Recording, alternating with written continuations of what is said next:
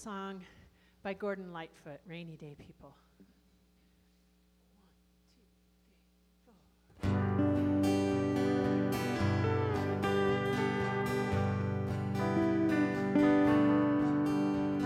Rainy day people always seem to know when it's time to call. Rainy day people don't talk, they just listen till they've heard it all. Rainy day lovers don't lie when they tell you they've been down like you. Rainy day people don't mind if you're crying a tear or two. If you get lonely, all you really need is that rainy day love. Rainy day people all know there's no sorrow they can't rise above. Rainy day lovers don't love any others, that would not be kind. Rainy day people all know how it hangs on a peace of mind.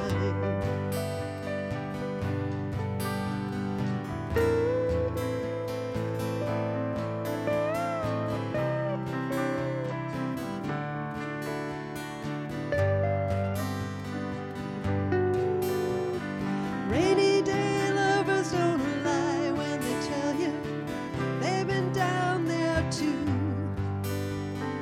Rainy day people don't mind if you cry a tear or two. Rainy day people always seem to know when you're feeling blue. High-stepping strutters who land in the gutter sometimes need one too. Take it or leave it or try to believe it if you've been down too long. Rainy day lovers don't hide love inside, they just pass it on.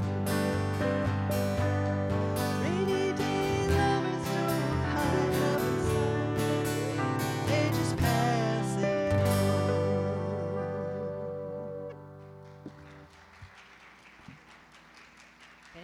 Thank you. Our next song, we actually played a few years ago when Paul Kantner of Jefferson Airplane died, Wooden Ships, but the song was co-written by David Crosby of Crosby, Stills, Nash & Young, and we lost the wonderful David Crosby this year, so this is Wooden Ships.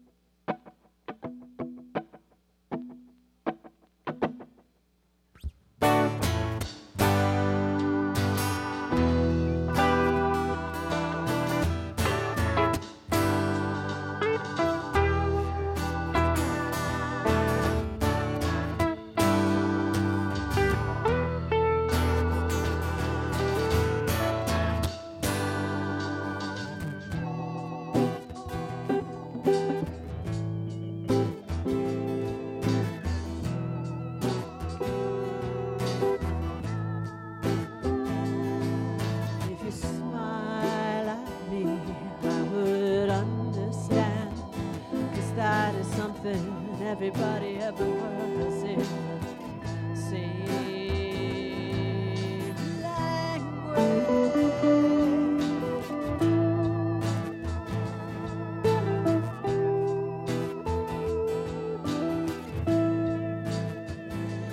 I can see by your coat, my friend, you're from the other side. There's just one thing I've got to know. Can you tell me, please, who won?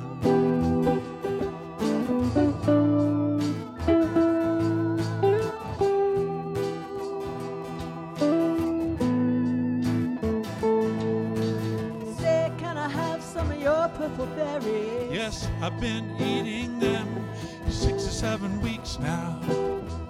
Haven't got sick once.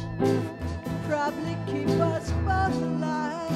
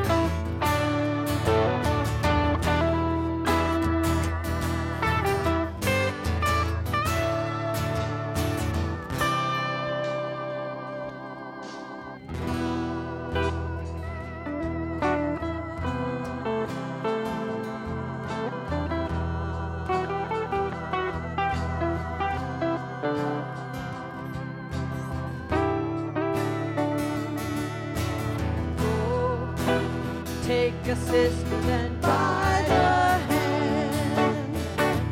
Lead her away from this foreign land, far away, where we might love again. We are leaving. You don't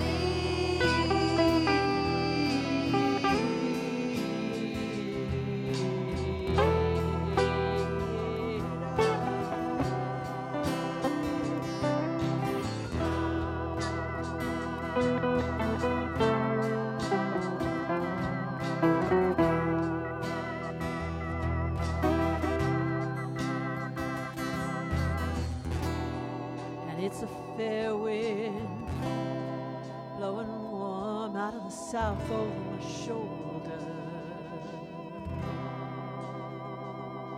Guess I'll set a course and go.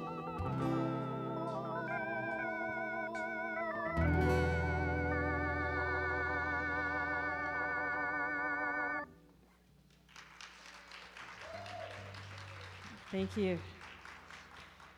This next one, we actually have two songs in the service in honor, not because he was particularly that special, but just because the two songs were so cool. Denny Lane played in a number of bands, and toward the end of his career, he played with Wings, with Paul McCartney. Sorry, I'm trying to find patches here. And he played drums on this song, so Chris has a little bit of a drum feature here. This is called Let 'Em In. So all you people out in the foyer, come on in.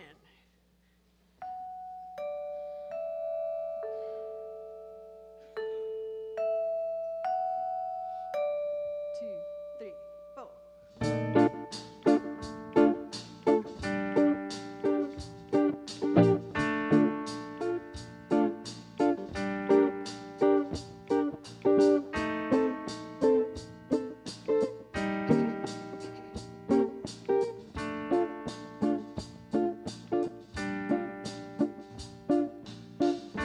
Someone's knocking at the door.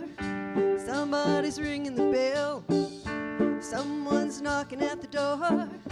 Somebody's ringing the bell. Do me a favor, open the door and let 'em in.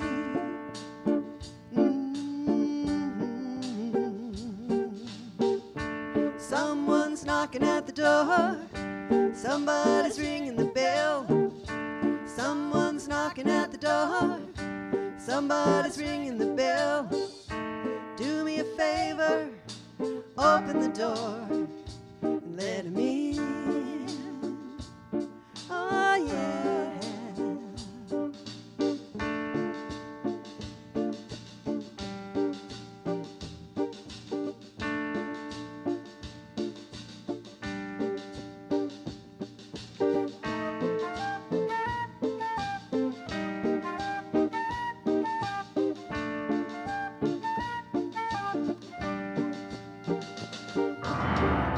Sister Susie, Brother John, Martin Luther, Phil and Dawn, Brother Michael, Auntie Jim, open the door and let 'em in. Oh yeah.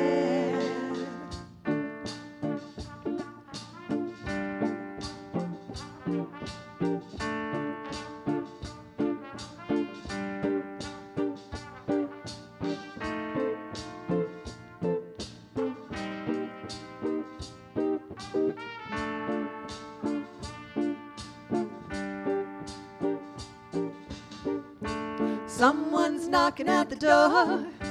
Somebody's ringing the bell. Someone's knocking at the door. Somebody's ringing the bell. Do me a favor, open the door and let 'em in. Oh yeah, let 'em in. I invite you to rise in body or spirit for the call to worship. Here come the ministers, let 'em in.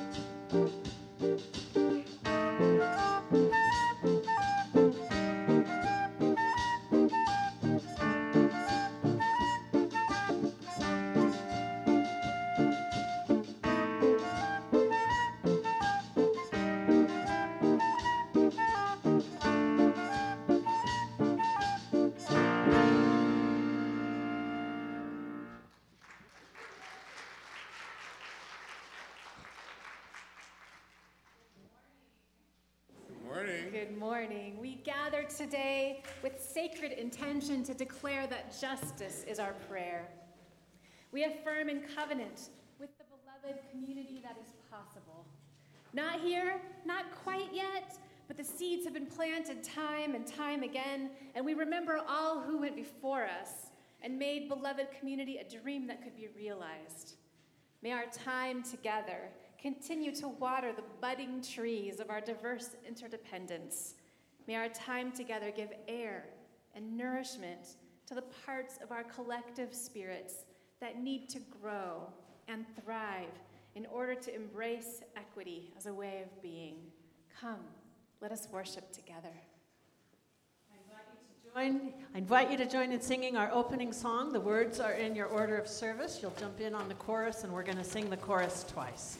This is Sunrise Sunset from Fiddler on the Roof, and we're honoring Topol, the actor who originated the role of Tevye, Norman Jewison, who directed the film. He actually died this year, but we threw him in, and Sheldon Harnick, who was one of the co-writers of the musical.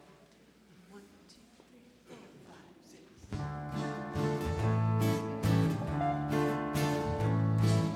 Is this the little girl I carry? Is this the little boy I play? I don't remember growing older. When did they? When did she get to be a beauty? When did he grow to be so tall? Wasn't it yesterday when they were small?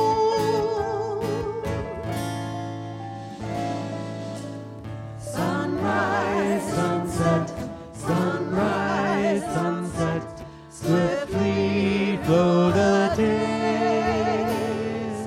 Seedlings turn overnight to sunflowers, blossoming even as we gaze. Sunrise, sunset, sunrise, sunset, swiftly fly the years, one season following another, laden with happiness and tears. Let's do that chorus again. Sunrise, sunset, sunrise, sunset, swiftly flow the days. Seedlings turn overnight to sunflowers, blossoming even as we gaze. Sunrise, sunset, sunrise, sunset, swiftly fly the years, one season following another, laden with happiness and tears. Thank you. Please be seated. Good morning. I'm Kathryn Probasco. I'm happy to welcome all you seedlings and sunflowers to First Unitarian. Whether you're in the sanctuary or the fellowship hall, take a look around and send a little welcome blessing to the people who are near you and maybe the ones far away across the sanctuary too. Kids, thanks for being here. If you get bored, we have an art table back there. If you need room to jump and dance, there's a family room across the hall where the service is live streamed for your parents. And if you just need a soft rug to lie on and some colorful toys, we have the playground down here, the best seat in the house. It is for kids only, though. We have a special service for you today. This is our 35th annual Eulogies service in which we'll be remembering notable people who died in 2023. This service is a celebration, lifting up a few people whose lives may have touched ours in some way, even though we probably never met them and may not have ever heard their names.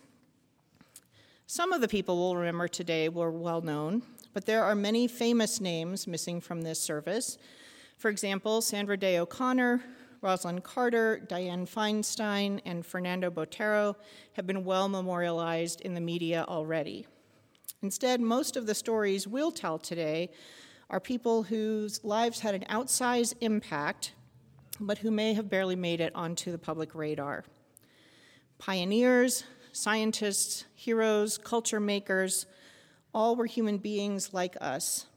Their legacies remind us of the power of a single life to touch others and the interconnectedness of all people. There is one thing different about this year's service. We don't have a slideshow to go with it. That's because we are short-staffed right now in the AV department. So instead, we've listed the names in your order of service. And without the slides, it's a little harder to convey the diversity of the eulogies. So if you have a smartphone or a computer on you and you want to see their faces, you're welcome to look them up during the service. Enjoy.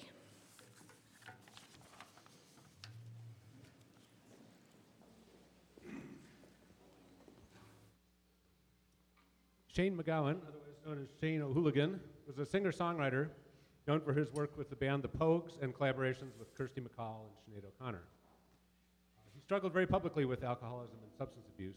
The New York Times described him as, quote, a titanically destructive personality and a master songsmith whose lyrics painted vivid portraits of the underbelly of Irish immigrant life.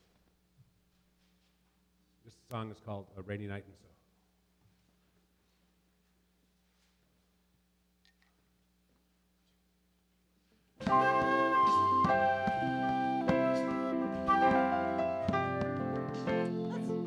One, two, three, 1, 2, 3.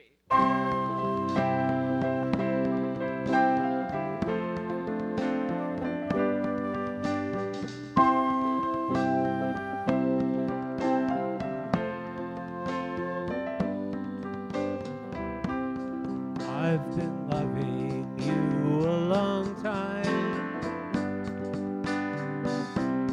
Down all the years, down all the days.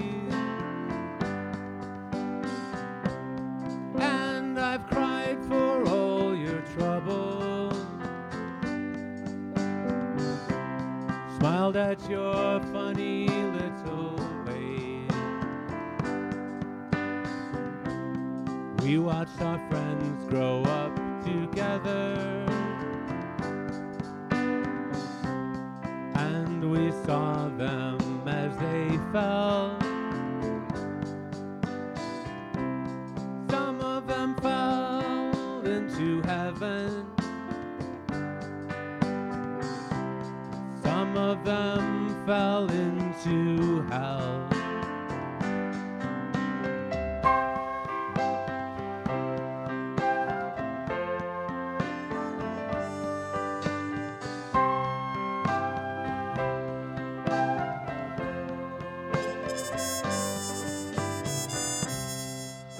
Took shelter from a shower, and I stepped into your arms on a rainy night in Soho. The wind was whistling all its charms.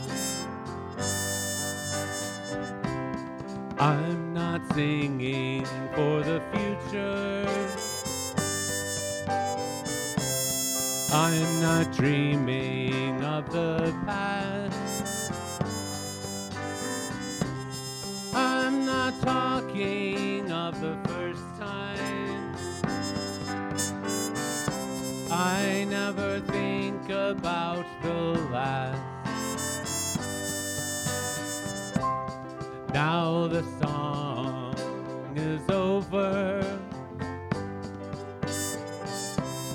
We'll never find out what it means. Still there's a light I hold before me, and you're the measure of my dreams.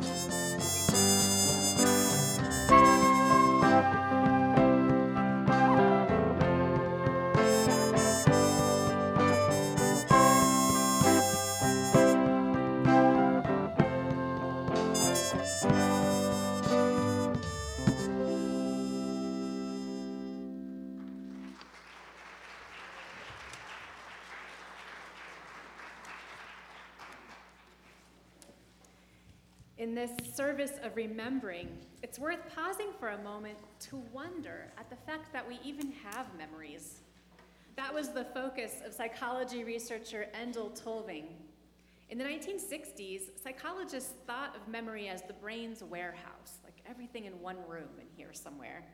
But Tolving noticed that we have different kinds of memory. We have semantic memory, which includes facts and information, like what year the church was founded. We have procedural memory, which is how to do things, like enter the sanctuary and sit in a chair and not on top of the piano or somewhere else, right? And we have episodic memory, which is something that hadn't been described yet. Episodic memory is our personal memories of past experiences, like the very first time you ever visited here. And those are qualitatively different. We can relive episodic memories in our minds, almost like time travel. They are unique to each person, and episodic memory is how we make sense of the world and of life, which is to say, it's a huge part of human consciousness. Through clever experiments, Tolving found evidence for his hypothesis that different parts of the brain were responsible for each. Later, positron emission tomography, or PET scans of brainwaves, proved him right. Tolving had memories of his own that surely impacted his whole life.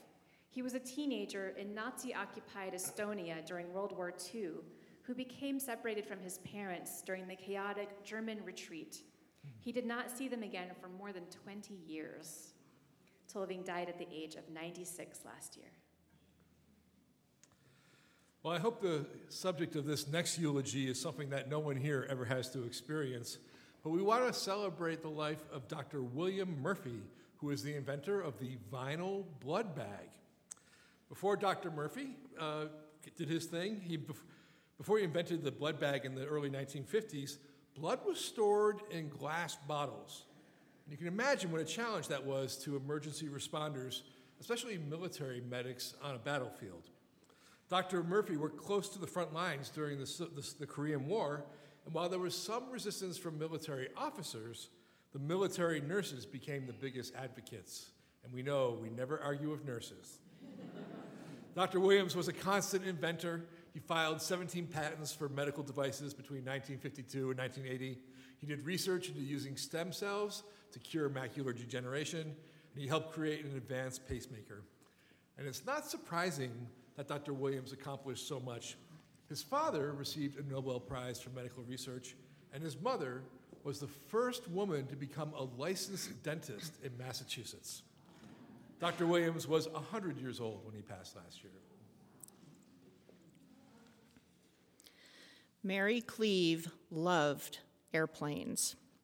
She started flying at age 14 and earned her pilot's license before her driver's license, flying with a pillow behind her back so she could reach the pedals, and another on the seat so she could see over the instrument panel. Cleave wanted to be a flight attendant, but at 5'1.5", the airlines rejected her as 1.5 inches too short. So she went on to earn a PhD in environmental engineering. While working as a sanitary engineer in a Utah sewage plant, Dr. Cleave applied to a NASA program seeking engineers to serve as astronauts on the as-yet unheard-of space shuttle. She was 1.5 inches taller than the minimum height for an astronaut, and she was accepted into astronaut training in 1980. Cleave flew aboard the Space Shuttle Atlantis in 1985, where, along with her scientific duties, she handled the glamorous task of fixing the shuttle's malfunctioning toilet, earning the title of First Space Plumber. She flew again in 1989, during which she deployed the Magellan spacecraft to map the surface of Venus. Unnerved by the dramatic destruction of the Amazon rainforest that she witnessed during her shuttle flights, Dr. Cleave moved from the astronaut program to become the first woman to lead NASA's Science Directorate, managing projects that increased our understanding of climate change, oceanography, and atmospheric science. In her retirement, Dr. Cleave continued to encourage girls of all heights to pursue science and engineering. She passed last November, and tomorrow will be her 77th birthday. See, that's just evidence that too short is an unscientific social construct. When M.S. Swaminathan was a young child in southern India, his father told him, "The impossible exists mainly in our minds, but given the requisite will and effort, great tasks can be accomplished." This stuck with him. And although he grew up in a population boom in India during that time, and many doomsday books predicted that India was headed for mass starvation, Swaminathan did not believe it. He was a plant geneticist in the 1960s when he heard about new, sturdier wheat varieties being developed in Mexico. He initiated a collaboration, crossbred those strains with others to develop a wheat tailored to India's tastes, and then persuaded the government to give 18,000 tons of the new seeds a try. The resulting harvest was 3 times bigger than expected. 4 years later, he won the Nobel Peace Prize for developing seeds that staved off mass starvation and fed the world. He also promoted farming practices that conserved water, were genetically diverse, used less energy, and were affordable for small farmers, all now recognized as important strategies for climate change. What goes in must come out, though, and in 1950s India, most people did not have toilets. Instead, the lowest class people made their living by cleaning other people's waste and were considered untouchable and cast out because of it. Bindeshwar Pathak wasn't one of them, though. In fact, he was from the upper class, but he got a taste of it as a child when he accidentally touched the garment of a quote-unquote untouchable woman. His family recoiled. A priest was consulted, and he was made to drink a mixture that included cow urine and cow dung in order to be purified. Pathak made it his mission to address the sanitation problem as well as the oppression of the lowest class. In 1969, he designed a cheap, eco-friendly, poor flush toilet that used little water and created usable fertilizer for crops. In 1970, he founded an organization that installed nearly 1.3 million private toilets and over 10,000 public toilets, initiating a revolution in Indian sanitation. He was known to his family's horror as the Toilet Man, but also as a national hero. Charles Feeney made billions of dollars and gave almost all of it away. He got rich when he and a college chum got the idea in 1960 to sell duty-free items like watches and perfume and liquor and cigarettes to the U.S. soldiers who were passing through Mediterranean ports on their way back to the States. It was a time when international air travel was steadily growing because jets were replacing the propeller airplanes that had been there before. And his company, Duty Free Shoppers, grew along with the travel industry and quickly became a worldwide enterprise. It was important to Feeney that all his charitable giving was done anonymously. So when Feeney began giving his money away, he created an entity called the Atlantic Foundation, and he incorporated it in Bermuda, which has very lax registration laws, so that no one would know his connection to the donations. He said, "It's much more fun to give while you're alive than to give when you're dead." And he often quoted the proverb, "There are no pockets in a shroud." Feeney gave to a wide variety of organizations, public health facilities in Vietnam, humanitarian efforts in Haiti, clinics for HIV in South Africa, and nearly $1 billion to his alma mater and mine, Cornell University. Beginning in the 1980s, though, he had already begun to trim his lifestyle. He sold his limousine, he started taking subways and cabs, he flew coach until his later years when his knee problems were so intense that he needed first class to fly without pain. And at the time of his death, he lived in a 2-bedroom rented apartment in California. This is after he gave away more than $8 billion. He didn't mind the simplicity. He liked to say, "You can only wear one pair of pants at a time." Mom always liked you best.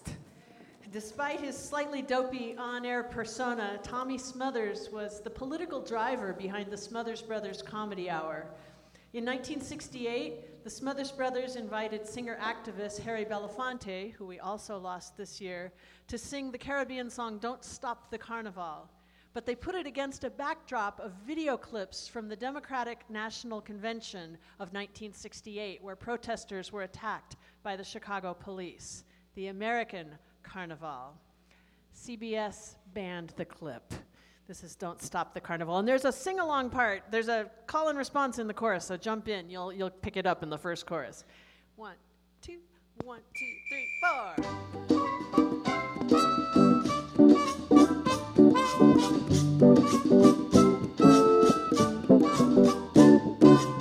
Have to talk to the governor today concerning the carnival parade. Have to talk to the governor today concerning the carnival parade. In Trinidad, people running wild. Governor said no carnival. A big riot, police and thing. A picket sign and the people start to sing. Lord, don't stop the carnival. Lord, don't stop the carnival. Carnival is American bacchanal. Lord, don't stop the carnival. Have no fear if you come to New Year. Lord, don't stop the carnival. Make no fuss if you come to Christmas. Lord, don't stop the carnival. A little boy can't be more than 9, standing on the corner speaking out his mind. A little child can't be more than 9, standing on the corner speaking out his mind. He said we must unite. Oh yes, stand up for your right. Contact the governor, we want action. I speak before the young generation. Lord, don't stop the carnival. Lord, don't stop the carnival. Carnival is American bacchanal. Lord, don't stop the carnival. Have no fear if you come up the New Year. Lord, don't stop the carnival. Make no fuss if you come up to Christmas. Lord, don't stop the carnival. I tell you, friends, it's a big to history. Carnival time is a big necessity. I tell you, friends, it's a big calamity. Carnival time is a big necessity. Half the country can't sing the songs they sing about carnival and all the joy it brings. Oh Lord, I blow to say, carnival time back in USA. Lord, don't stop the carnival. Lord, don't stop the carnival. Carnival is American bacchanal. Lord, don't stop the carnival. Have no fear if you cut up the New Year. Lord, don't stop the carnival. Make no fuss if you cut up the Christmas. Lord, don't stop the carnival. Thank you. The topic of our next eulogy was probably too famous for our usual standard for this service, but we wanted to include him because of his connection to Unitarian Universalism. Daniel Ellsberg graduated from Harvard, summa cum laude, with a degree in economics. After a stint in the Marine Corps, he began alternating working between the Department of Defense and the Rand Corporation. His work took him to Vietnam for 2 years, and when he returned, he contributed to a top-secret analysis on the conduct of the Vietnam War. This was a 47-volume analysis that would become known as the Pentagon Papers. These papers showed that the government knew that the war could most likely not be won. It also showed that the Johnson administration had lied not just to the public, but to Congress. Over the course of the 60s, Ellsberg became more and more disgusted with the war and was convinced that it was unjust. He leaked the papers in 1971, and the New York Times published portions of them, but not all. After 35 other book publishers refused to publish the papers, the publishing arm of the Unitarian Universalist Association agreed to publish the complete papers, all 7,000 pages of them. And they did so in October of 1971. Now, the war was still going on at this time. And this is after even President Richard Nixon called the head of Beacon Press saying that, hey, I sure wouldn't want the press to get in trouble by publishing these papers. Very subtle, right? Anyways, Ellsberg was harassed by the government for his courage, but he continued to be an advocate for peace and for government transparency until he passed away last year at 92. Carol Robles Roman was one of those people that make you say, I don't know how she did it all. And a lot of it was behind the scenes, but it made a huge impact. The third of 6 children in a Puerto Rican New York family, Robles Roman went to law school and worked for the rights of women, immigrants, ethnic and racial minorities, and improved New York City's accessibility for disabled people. She was a lawyer for the Bloomberg administration, a deputy mayor, chief executive of the Women's Legal Defense Fund and of the Equal Rights Amendment / Fund for Women's Equality, and she served on the board of one university and as dean of faculty at another. She established family justice centers for victims of domestic and gender-based violence. Another of Robles Roman's missions was to root out bias in the legal system, so she worked to diversify the pool of candidates from which the mayor appointed judges for family, civil, and criminal courts. Talk about behind the scenes. And it was she who prepped Michael Bloomberg when he testified on behalf of Sonia Sotomayor's appointment to the U.S. Supreme Court. These are just a few of the things she did, basically as a city employee, that did not make her very famous, but did make a very big difference. And she was just 60 years old when she died last year from cancer. Natalie Zeman Davis, a Jewish woman from Detroit, was a scholar, teacher, mentor, political activist, and one of the most creative and influential historians of her generation. Davis was especially interested in stories about borders and colonialism, and she centered her work on the lives and voices of people subjected to domination: peasants, women, apprentices, religious minorities, the poor, the enslaved. She is perhaps best known for her book, The Return of Martin Guerre, written after she served as a technical consultant to and extra in the 1982 French film about Guerre starring Gérard Depardieu. In 1952, the federal government seized her passport and that of her husband, mathematician and activist Chandler Davis, for their radical political activities and their association with the Communist Party USA. After Chandler served 6 months in prison for refusing to testify before the House Un-American Activities Committee, the family emigrated to Canada, where Davis taught the first women's history course ever offered by a Canadian university and spearheaded a campaign to open a campus daycare center.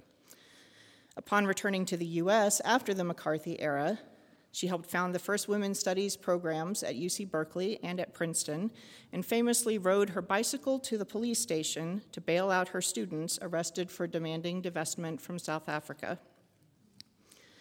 She received a dizzying array of honors and awards throughout her life, including a National Humanities Medal from President Barack Obama, coming full circle from her passport seizure so many years earlier.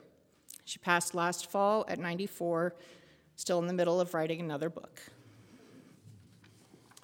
Ada Deer was a member of the Menominee Indian tribe of Wisconsin. Born in 1935, she went to the University of Wisconsin at Madison and then got a master's in social work from Columbia University. Now, from the 40s to the mid-60s, the federal government was actively trying to terminate the federal standings of tribes in an attempt to force Native folks to assimilate. So under the 1954 Menominee Termination Act, the government severed their relationship with the tribe. This caused funding for schools and hospitals to dry up, and the county where the tribe lived quickly became the poorest county in the state of Wisconsin. After termination, the tribe was governed by a corporate body called Menominee Enterprises. Deer was one of the leaders of an organization that eventually took over Menominee Enterprises, then worked to reverse the termination, which happened in 1973. She became the first woman to lead the tribe, serving as chair from 1974 to 1976. In 1992, she ran for Congress and received the Democratic nomination. And at that, she said to the press, "I've been waiting a long time to say this. Me nominee." Get it? Nominee? She's the nominee? All right. Anyways, in 1993, President Bill Clinton appointed Deer Assistant Secretary for Indian Affairs at the Department of the Interior. She was the first woman to hold that position. And it foreshadowed the day that would come almost 30 years later when New Mexico's own Deb Haaland would become the first Native American to become a cabinet secretary of any kind when she became Secretary of the Interior. Deer passed last year at the age of 88. Joanne Meyer was born in 1925 in the town of Marion, Kansas, population 1,900, and that is where she stayed. She worked in the local grocery store, the hospital, and an alfalfa mill before joining the staff for the town newspaper, the Marion County Record. There, she spent nearly 60 years as a reporter, a columnist, an associate publisher, and an editor. In 1998, when the paper's owners decided to sell it, Joanne and her husband bought it to keep the corporate chains from getting their hands on it. Later, her journalist son took over, and Meyer mostly retired, though even in her 90s, she wrote occasional columns. The paper had a reputation for hard-hitting reporting about local officials, including an article questioning the troubling circumstances under which the chief of police had left his last job. In August of last year, the police raided the newspaper's office, as well as Joanne Meyer's home. They took computers, servers, and cell phones. Myers, who was 98 years old, couldn't sleep that night, and she was too traumatized to eat breakfast the next day. Her son says she kept repeating, "Where are all the good people to put a stop to this?" She died in mid-sentence that afternoon. Though the paper was small, the raid of a news organization is incredibly rare in the U.S., so it caught the attention of news outlets nationwide, sparking conversations about the free press. The paper's subscribership jumped by 50%. This year, it won the William Allen White National Award for Excellence in Journalism. Independent, free press is one of the cornerstones of democracy, and Joanne Meyer was one of the cornerstones of that cornerstone. Judy Heumann was an international disability rights activist, widely regarded as the mother of the disability rights movement. Paralyzed by polio as a toddler, Heumann, the child of German Jewish immigrants, dedicated the rest of her life to fighting for the inherent dignity of people with disabilities. You might recognize her story from the Oscar-nominated documentary Crip Camp, which she helped direct. She brought and won the first ever federal disability discrimination case in 1970, challenging the New York Board of Education's refusal to certify her as a teacher because of her paralysis. In 1977, Heumann led the famous 504 sit-in, a 27-day occupation of the San Francisco Health Education and Welfare offices, which forced the Carter administration to implement Section 504 of the Rehabilitation Act. One fellow protester said of her, "We were more scared of disappointing Judy Heumann than of the FBI or the police." Her courage and fierce advocacy resulted in the passage of other major disability rights legislation, including the IDEA and the ADA, landmark laws that increased access to education, work, housing, and more. Between 2000 and 2015, 181 countries passed disability civil rights laws modeled on the ADA. Heumann helped make this happen, working for disability rights in the Clinton and Obama administrations, as an advisor to the World Bank and State Department, and as a senior fellow at the Ford Foundation. Heumann did not become complacent behind a desk. However, her most recent arrest was in 2017, protesting attempts to overturn the Affordable Care Act. "Some people say that what I did changed the world," she said, "but really, I simply refused to accept what I was told about who I could be, and I was willing to make a fuss about it." She passed last March at age 75. If you haven't seen the documentary Crip Camp yet, watch it tonight. It's streaming. So we've had a rather raucous service so far, music and great stories. Let's take a step back for a moment of reflection and meditation. So find your comfortable seat. Feel about where your hands are resting, where your feet might be resting. Maybe lengthen your spine if that suits your body today. If it doesn't, that's great. Let's take a deep breath together and exhale out. And let's be quiet together. Thank you for hearing me. Thank you for hearing me. Thank you for hearing me.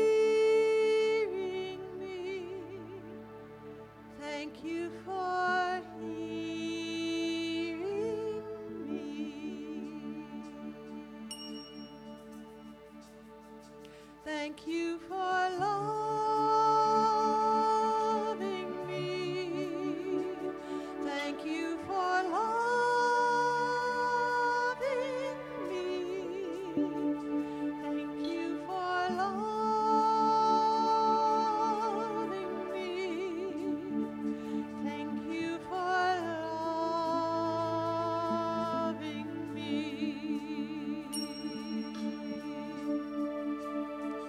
Thank you for seeing me.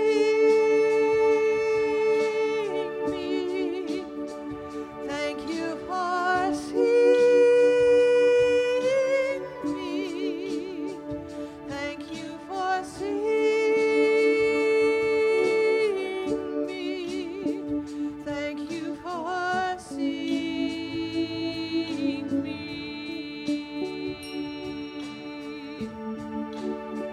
Thank you for staying with me.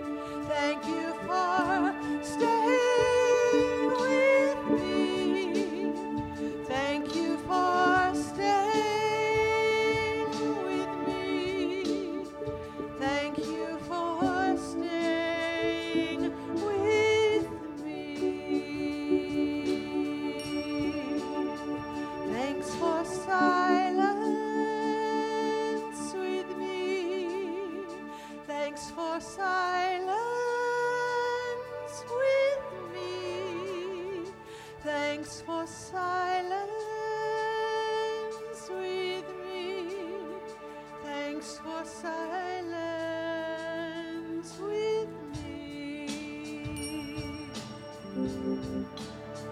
Thank you for loving me. Thank you for helping me. Thank you for helping me. Thank you for helping me. Thank you for breaking my heart. Thank you for tearing me apart. Now I've a strong, strong heart. Thank you for breaking my heart.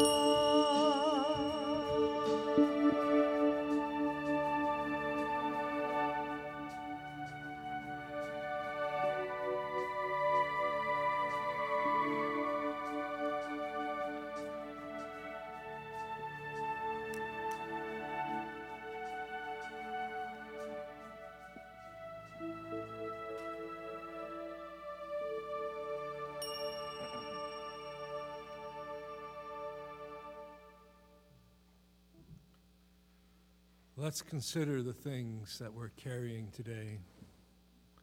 Maybe they're concerns for people or places that are so heavy that they prevent us from being fully present for this service. At the sound of the chime, let's speak these into our sanctuary so that we may carry them together.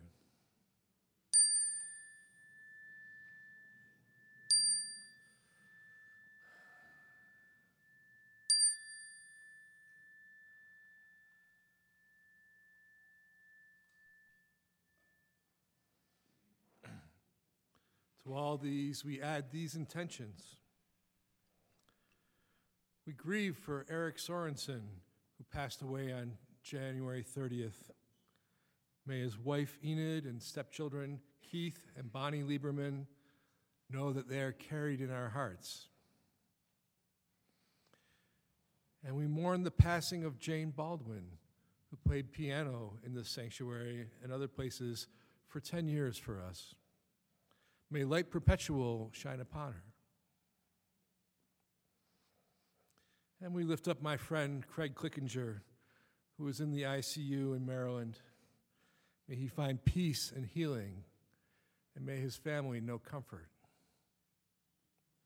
All these we lift up to the great powers of healing and renewal, known by many names.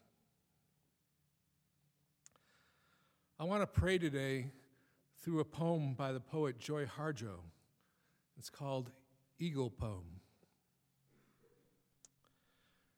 To pray, you open your whole self to sky, to earth, to sun, to moon, to one whole voice that is you. And know that there is more that you can't see, can't hear, can't know except in moments steadily growing, and in languages that aren't always sound, but other circles of motion. Like eagle that Sunday morning over Salt River, circled in the blue sky and wind, swept our hearts clean with sacred wings. We see you, see ourselves, and know that we must take the utmost care and kindness in all things.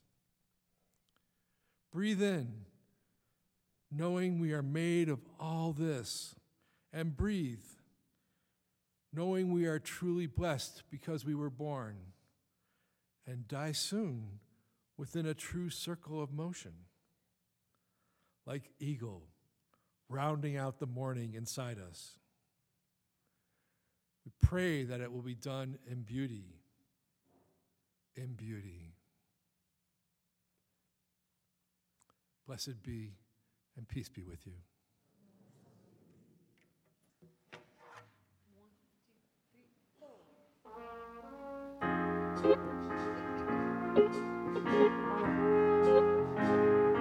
What the world needs now is love, sweet love. It's the only thing that there's just too little of.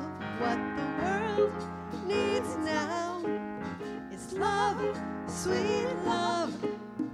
No, not just for some, but for everyone. Lord, we don't need another mountain. There are mountains and hillsides enough to climb. There are oceans and rivers enough to cross, enough to last till the end of time. What the world needs now is love, sweet love. It's the only thing that there's just too little of. What the world needs now is love, sweet love. No, not just for some, but for everyone. Lord, we don't need another meadow. There are cornfields and wheat fields enough to grow. There are sunbeams and moonbeams enough to shine. Oh, listen, Lord, if you want to know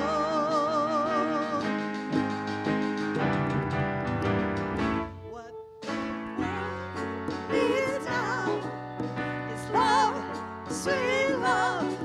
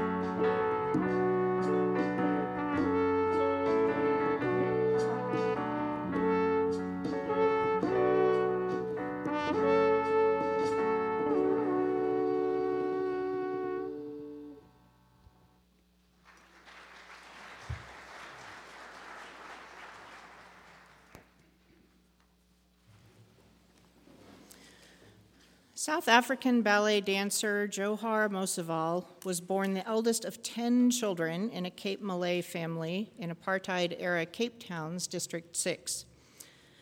In spite of his Muslim family's fierce disapproval, he studied ballet under South African prima ballerina Dulcie Howes, who broke apartheid law by allowing him into her classes.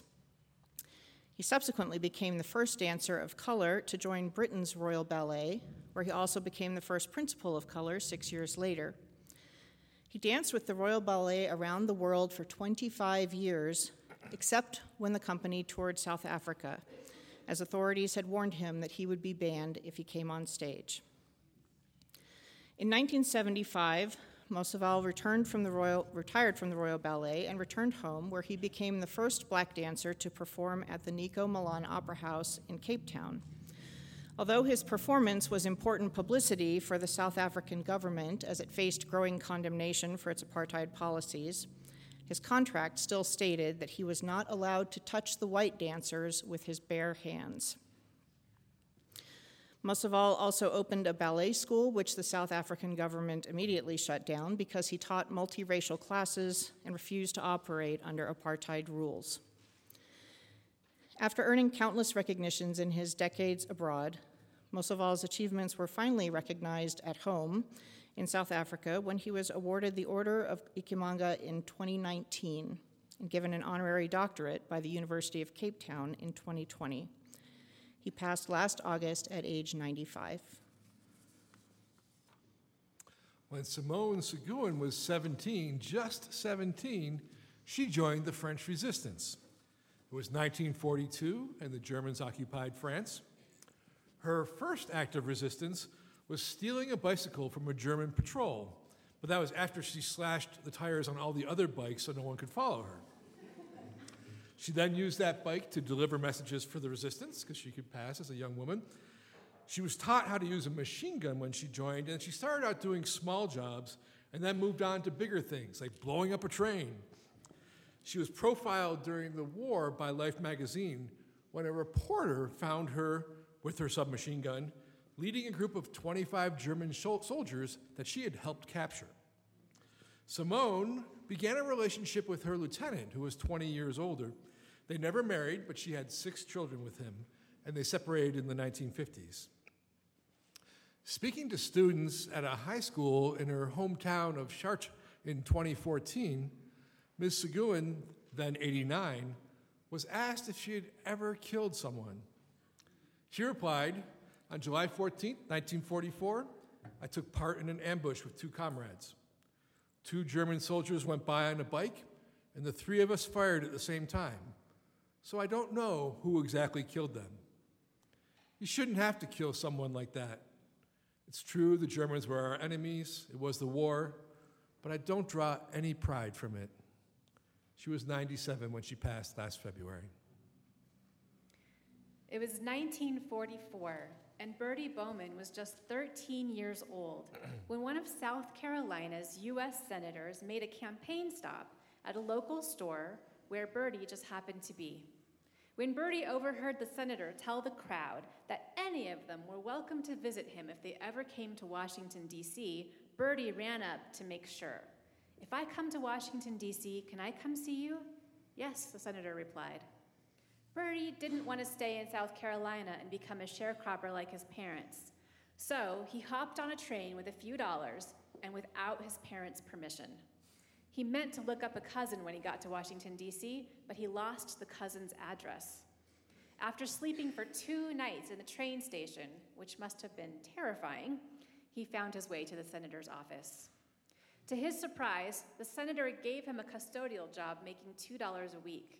From there, Bertie met people who helped him work his way up to shining shoes and then working in the barber shop and so on, until he eventually joined the Foreign Relations Committee. He formed long-term bonds with Democrats and Republicans alike. He retired 56 years after he arrived, making him the longest-serving Black staff member in congressional history. He died last year at age 92. From there, he went to heaven, where it is reported that his parents are still mad at him. Rightfully so. Sandra Flemister became the first black woman to serve in the United States Secret Service in 1974. Although she was hailed as a trailblazer at her swearing in and was proud of her work protecting first daughters Susan Ford and Amy Carter, she endured relentless racial and sexual harassment from her fellow agents. Realizing that she would never be allowed to advance, Flemister left the Secret Service in 1978, taking a pay cut to join the Foreign Service. During more than 3 decades with the State Department, she served with distinction on postings around the world, including Islamabad, Buenos Aires, Madrid, London, Seoul, and Washington, D.C. In 2000, although she was not a plaintiff, Flemister wrote an affidavit in support of a class action racial discrimination lawsuit filed against the Secret Service by more than 100 black agents. The retention rate among African American women in the Secret Service was so low that as of 2001, not a single black female agent had remained in the service long enough to reach retirement. In 2017, the Secret Service agreed to a $24 million settlement for doing nothing wrong. Sadly, several years earlier, at age 59, Flemister was diagnosed with early onset Alzheimer's and forced to retire.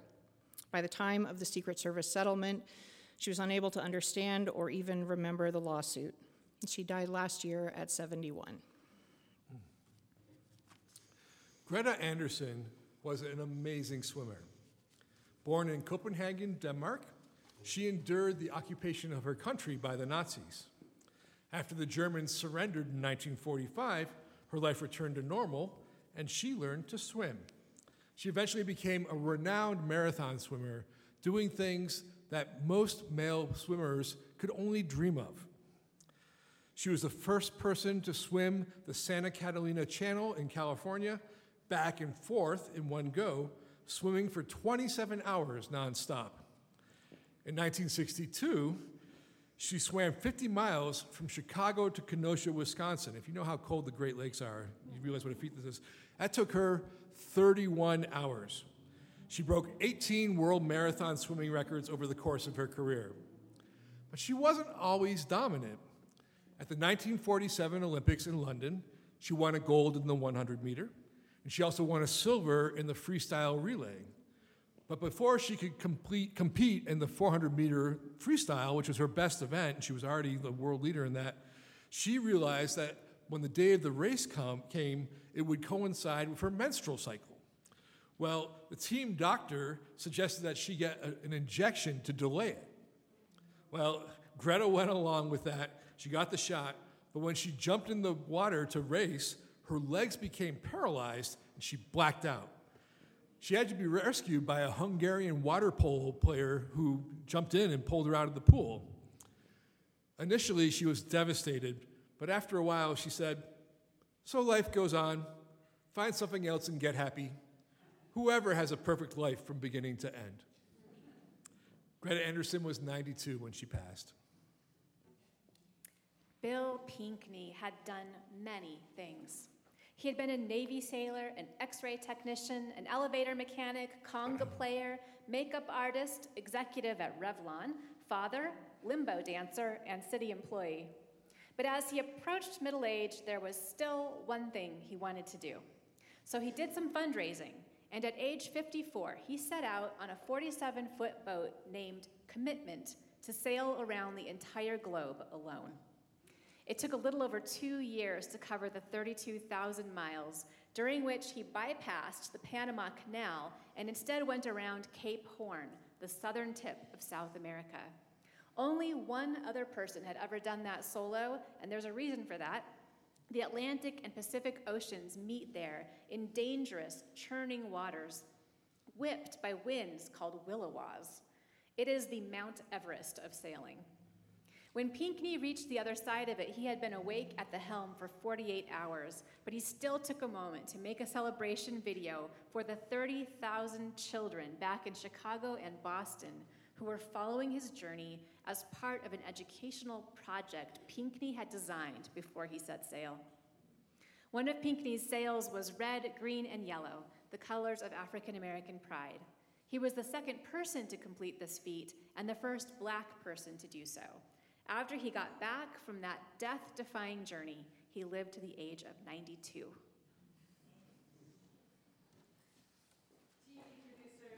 Producer Norman Lear broke ground with his 1970s sitcom All in the Family, where a working-class family in Queens argued over the Vietnam War, racism, anti-Semitism, homosexuality, religion, women's liberation, abortion, you name it, they brought it. The opening credits of the show featured lovable bigot Archie and dingbat Edith Bunker at the piano singing a song about the good old days.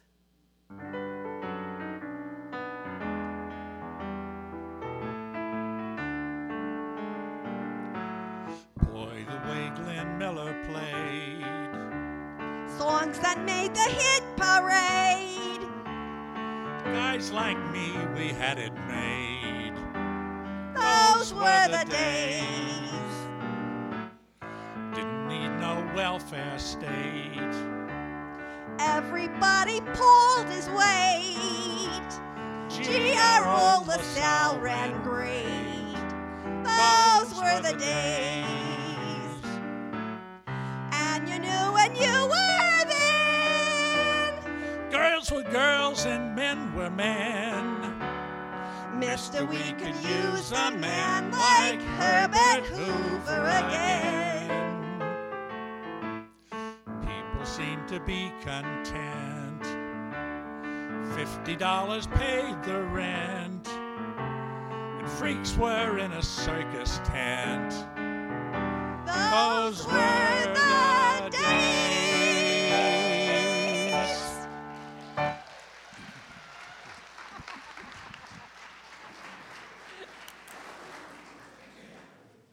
And now for the section we like to call Rapid Fire. From the computer files, this year we said goodbye to Adobe founder John Warnock, the inventor of the PDF. We very much hope that the Save to Cloud feature worked correctly for him. I hope so. And Alice K. Lattis was a psychologist whose best-selling book explored and made well known the G-spot. She lived in Santa Fe, by the way. If you read Mad Magazine as a kid, you no doubt remember the fold-in cartoon on the last page. That was the brainchild of cartoonist Al Jaffe, who worked for Mad Magazine from 1964 to 2013. And if you read that magazine, maybe you also tormented your family with his snappy answers to stupid questions. Shout out to candy magnate Bob Bourne, who reduced Peep production time from 27 hours per batch to less than 6 minutes, making it possible to produce 2 billion Peeps each year, enough to circle the globe 2.5 times. I wonder if that's like through the Panama Canal or... Around Cape Horn. And Joseph Pedot also died this year. He was the entrepreneurial advertising executive who turned the Chia Pet and the Clapper light switch into retail sensations with jingles like cha-cha-cha-chia and clap on, clap off, clap on, that have echoed in our ears for generations. And those are our eulogies for 2023. What a year, what a bunch of lives well lived.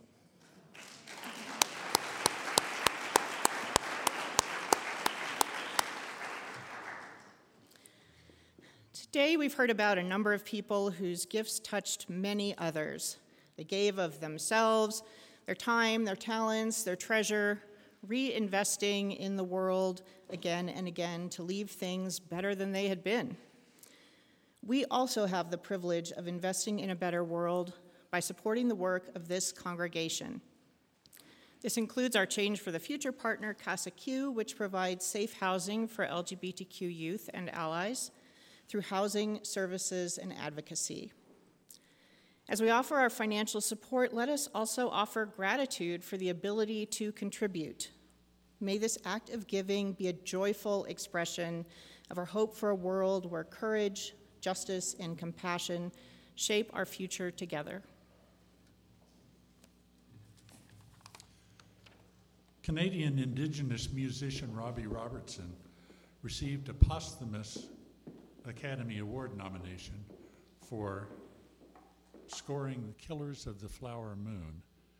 He and Martin Scorsese had been friends since Scorsese made the movie The Last Waltz, which was about the band's final concert. This song, The Wait, was intended to convey the kind of surreal imagery and human connections seen in films by Luis Buñuel. It was set in the town of Nazareth, which Robertson looked in the hole of his Martin guitar and saw that it was made in Nazareth, and that inspired him to write this song about it.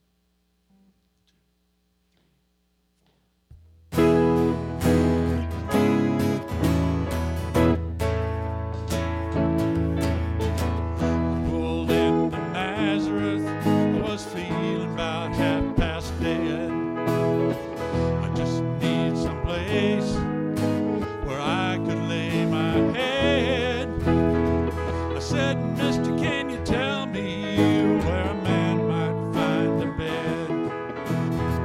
He just grinned, shook my hand, no was all he said. Take a load off Annie, take a load for free. Take a load off Annie, and you put the load right on me.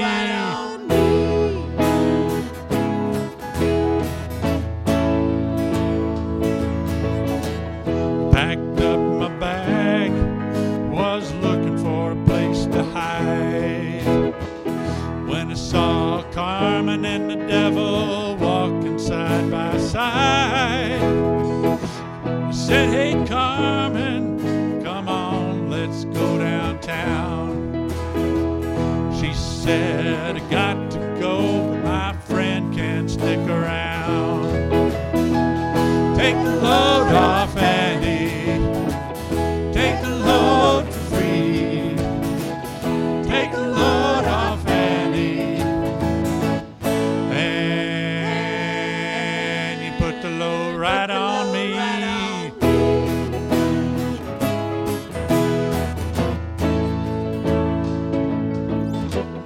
Go down, Miss Moses, there's nothing you can say. It's just old Luke, and Luke's waiting for the judgment day. Well, Luke, my friend, what about young Anna Lee? He said, do me a favor, son, won't you stay and keep Anna Lee company? Take the load off Annie, take the load for free. Take the load off Annie, and you put the load right on me.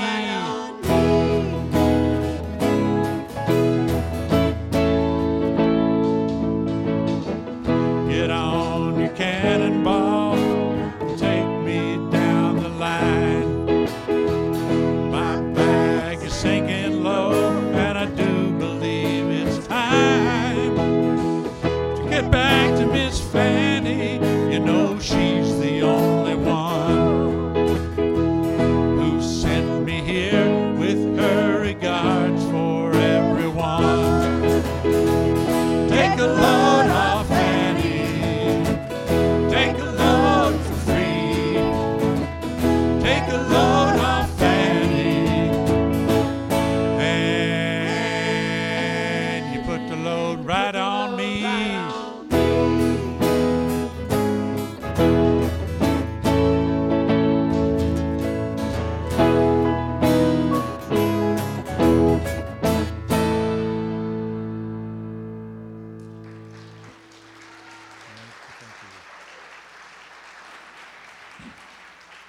Aren't we lucky to have such a cool band?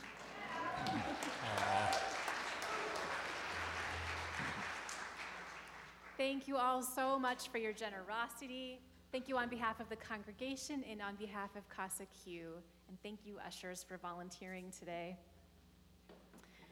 I want to share another thank you for everybody who helped last week with our Close the Gap effort. We did have our annual meeting at 2 that afternoon. We passed a budget that, instead of having the original $117,000 deficit, had just a $27,000 deficit. We can make that work. Thank you, thank you. Made a big difference. All right, we've got a couple of invitations. We have a couple of things happening in the social hall today. First is the Valentine's Day Arts and Crafts Sale. You can buy from our beloved community for your beloveds for Valentine's Day. You'll also have a chance to stop by the Earth Web table and find out what's going on during the New Mexico legislative session. We'll be able to tell you what bills are up of interest, what needs support, how to contact legislators, and other things that we can do. And be sure to check your printed program for information about a couple of other things that are also happening. I want to extend a special welcome to the 13 people who signed our membership book this morning, our new members. We're so glad you did. Would you rise or raise your hand if you're able while I say your name? KJ? Hello, Joshua. Joshua, Jane, Deidre, Laura, Anna.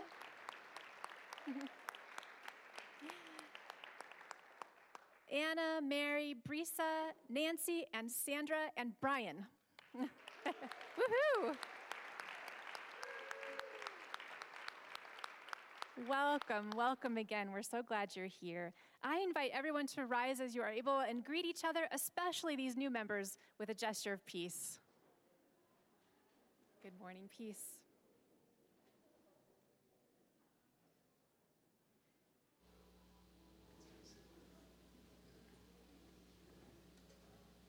And while you're there, just reach down and grab that turquoise hymnal, turn to number 1074. This is another West song in honor of Harry Belafonte, Turn the World Around. 1, 2, 3, 4, 5. 1, 2, 3, 4, 5.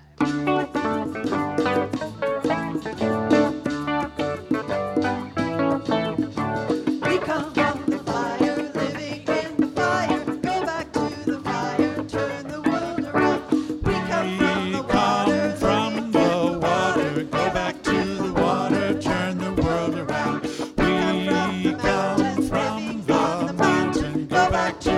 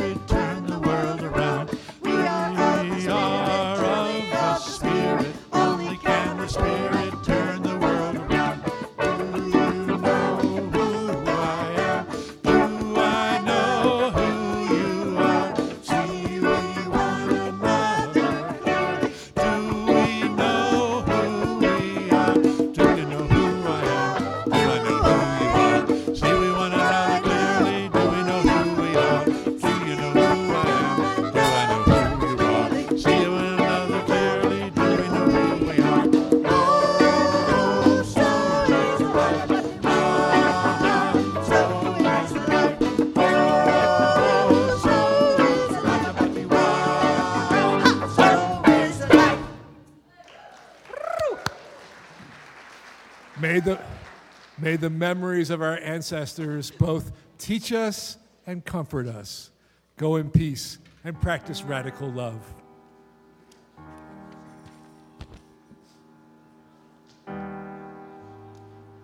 Ready? We've already said goodbye.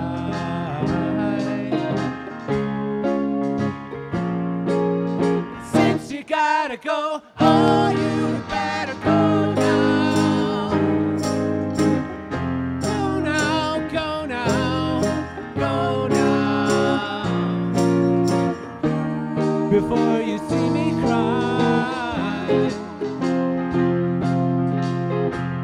I don't want you to tell me just what you intend to do now.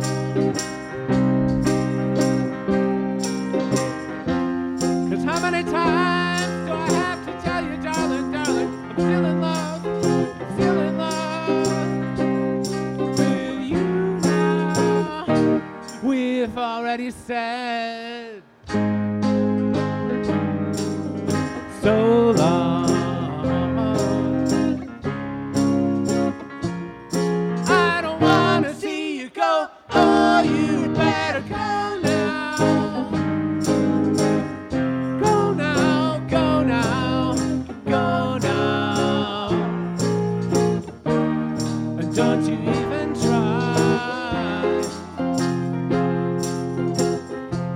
telling me that you really don't want to end this way.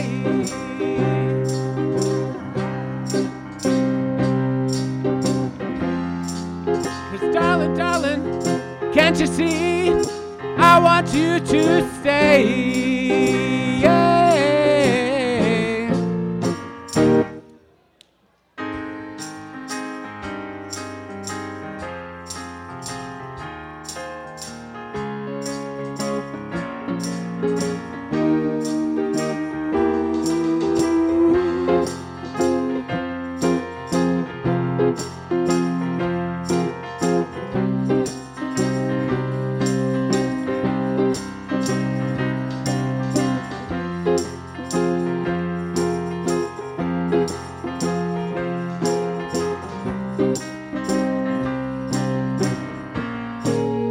Since you gotta go, oh, you'd better go now. Go now, go now, go now. Before you see me cry. I don't want you to tell me just what you intend to do now. 'Cause how many times do I have to tell you, darling, darling, I'm still in love, still in love, still in love with you now.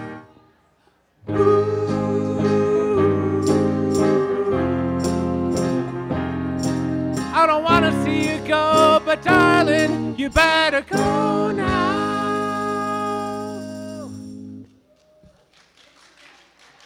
Thank you so much. Thanks for singing along.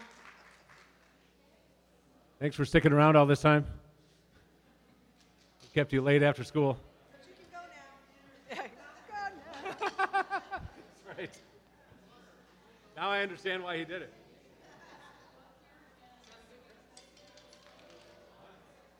That was great. Nice job, everybody. Yay. I'm going to tell Lara to post the second service if they...